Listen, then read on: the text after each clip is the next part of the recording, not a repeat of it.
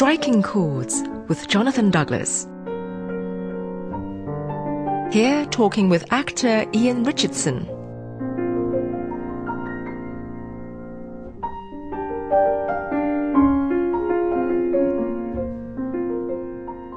Do you feel that Shakespeare is is a cornerstone at the heart of your experience as an actor? Without question. Without question. At its simplest, you can't play Richard II and never ever be frightened about anything else ever again. You know, at its most serious, however, I would say that a grounding in the classics, in Shakespeare in particular, is the best preparation any actor could possibly have for a future in any of the various avenues of the entertainment industry. Goodness, that's quite a statement. What was your can you say what has been your favourite Shakespeare role? Barone in Love's Labour's Lost. For all sorts of reasons. The part is, so they say, but there's never been any proof, of course, the part was apparently written by Shakespeare for himself at the urging of his fellow actors, because, you know, he just played small parts in his own plays. And it is said that he wrote it for himself. And it's full of the textual conceits and things, the role of Barone, that you might associate with someone saying, okay, if I'm to play this part, I'll make it a real showpiece, in which he did. It was a pig to memorize it, but having got it, it was a joy to play. I was just tipping over into the age of 40, and it was my last opportunity to play anyone young. And so I have an affection for it as my last juvenile performance, but I also have the deepest affection for it as being you know, a wonderful Shakespearean role. I may say I got to the first preview and suddenly woke up in a panic and thought, I really don't think I'm going to be able to do this. And I thought, I'm not going to have one of those actors' nervous breakdowns, surely.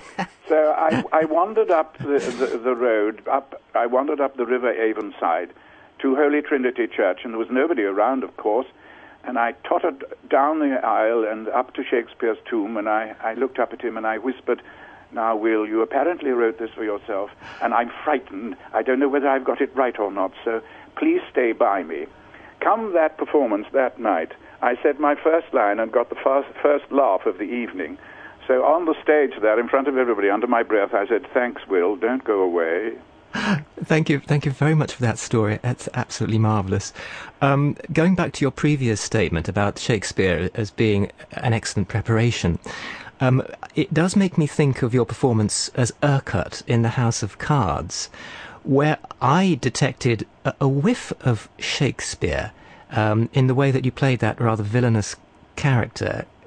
How would you respond to that? I would agree with you entirely, and by a curious coincidence, the last role I played for the Royal Shakespeare Company in 1975 was Richard III, and the parallels between Richard III and Francis Urquhart are legion, turning to the audience and bringing them in on his plots and plans and keeping them up to date with his feelings as we go along. I mean, the parallels are quite extraordinary. And, I mean, when you get something like Francis Urquhart, and especially written as it was, well, the screen adaptation anyway, by Andrew Dobbs, who's the finest screenwriter we have in the country at the moment. Andrew Davis, I should have said. Thank goodness my wife is here in the room. Do you feel that people since then have rather labelled you as a bit of a villain? It's been a bit difficult to get rid of that.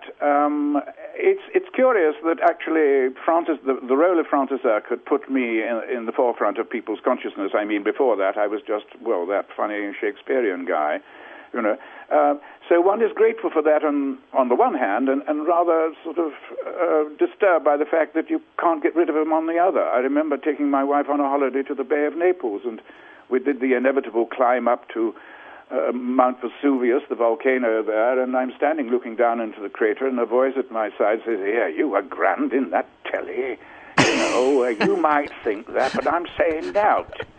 So there's that you can't get away from, and also politicians, when I encounter them, not very often I may say, but sometimes they turn up in the Garrick Club in London, give me a very curious look and clam up. We've talked about how you've been both on stage and screen. Would you say that those two experiences demand very different techniques? Only physically and vocally. the emotional presentation should be exactly the same. But whereas on the stage, a shoulder to fingertip gesture would be perfectly acceptable, it would be impossible on camera. The raising of an eyebrow is the equivalent of a gesture from the shoulder to the fingertips.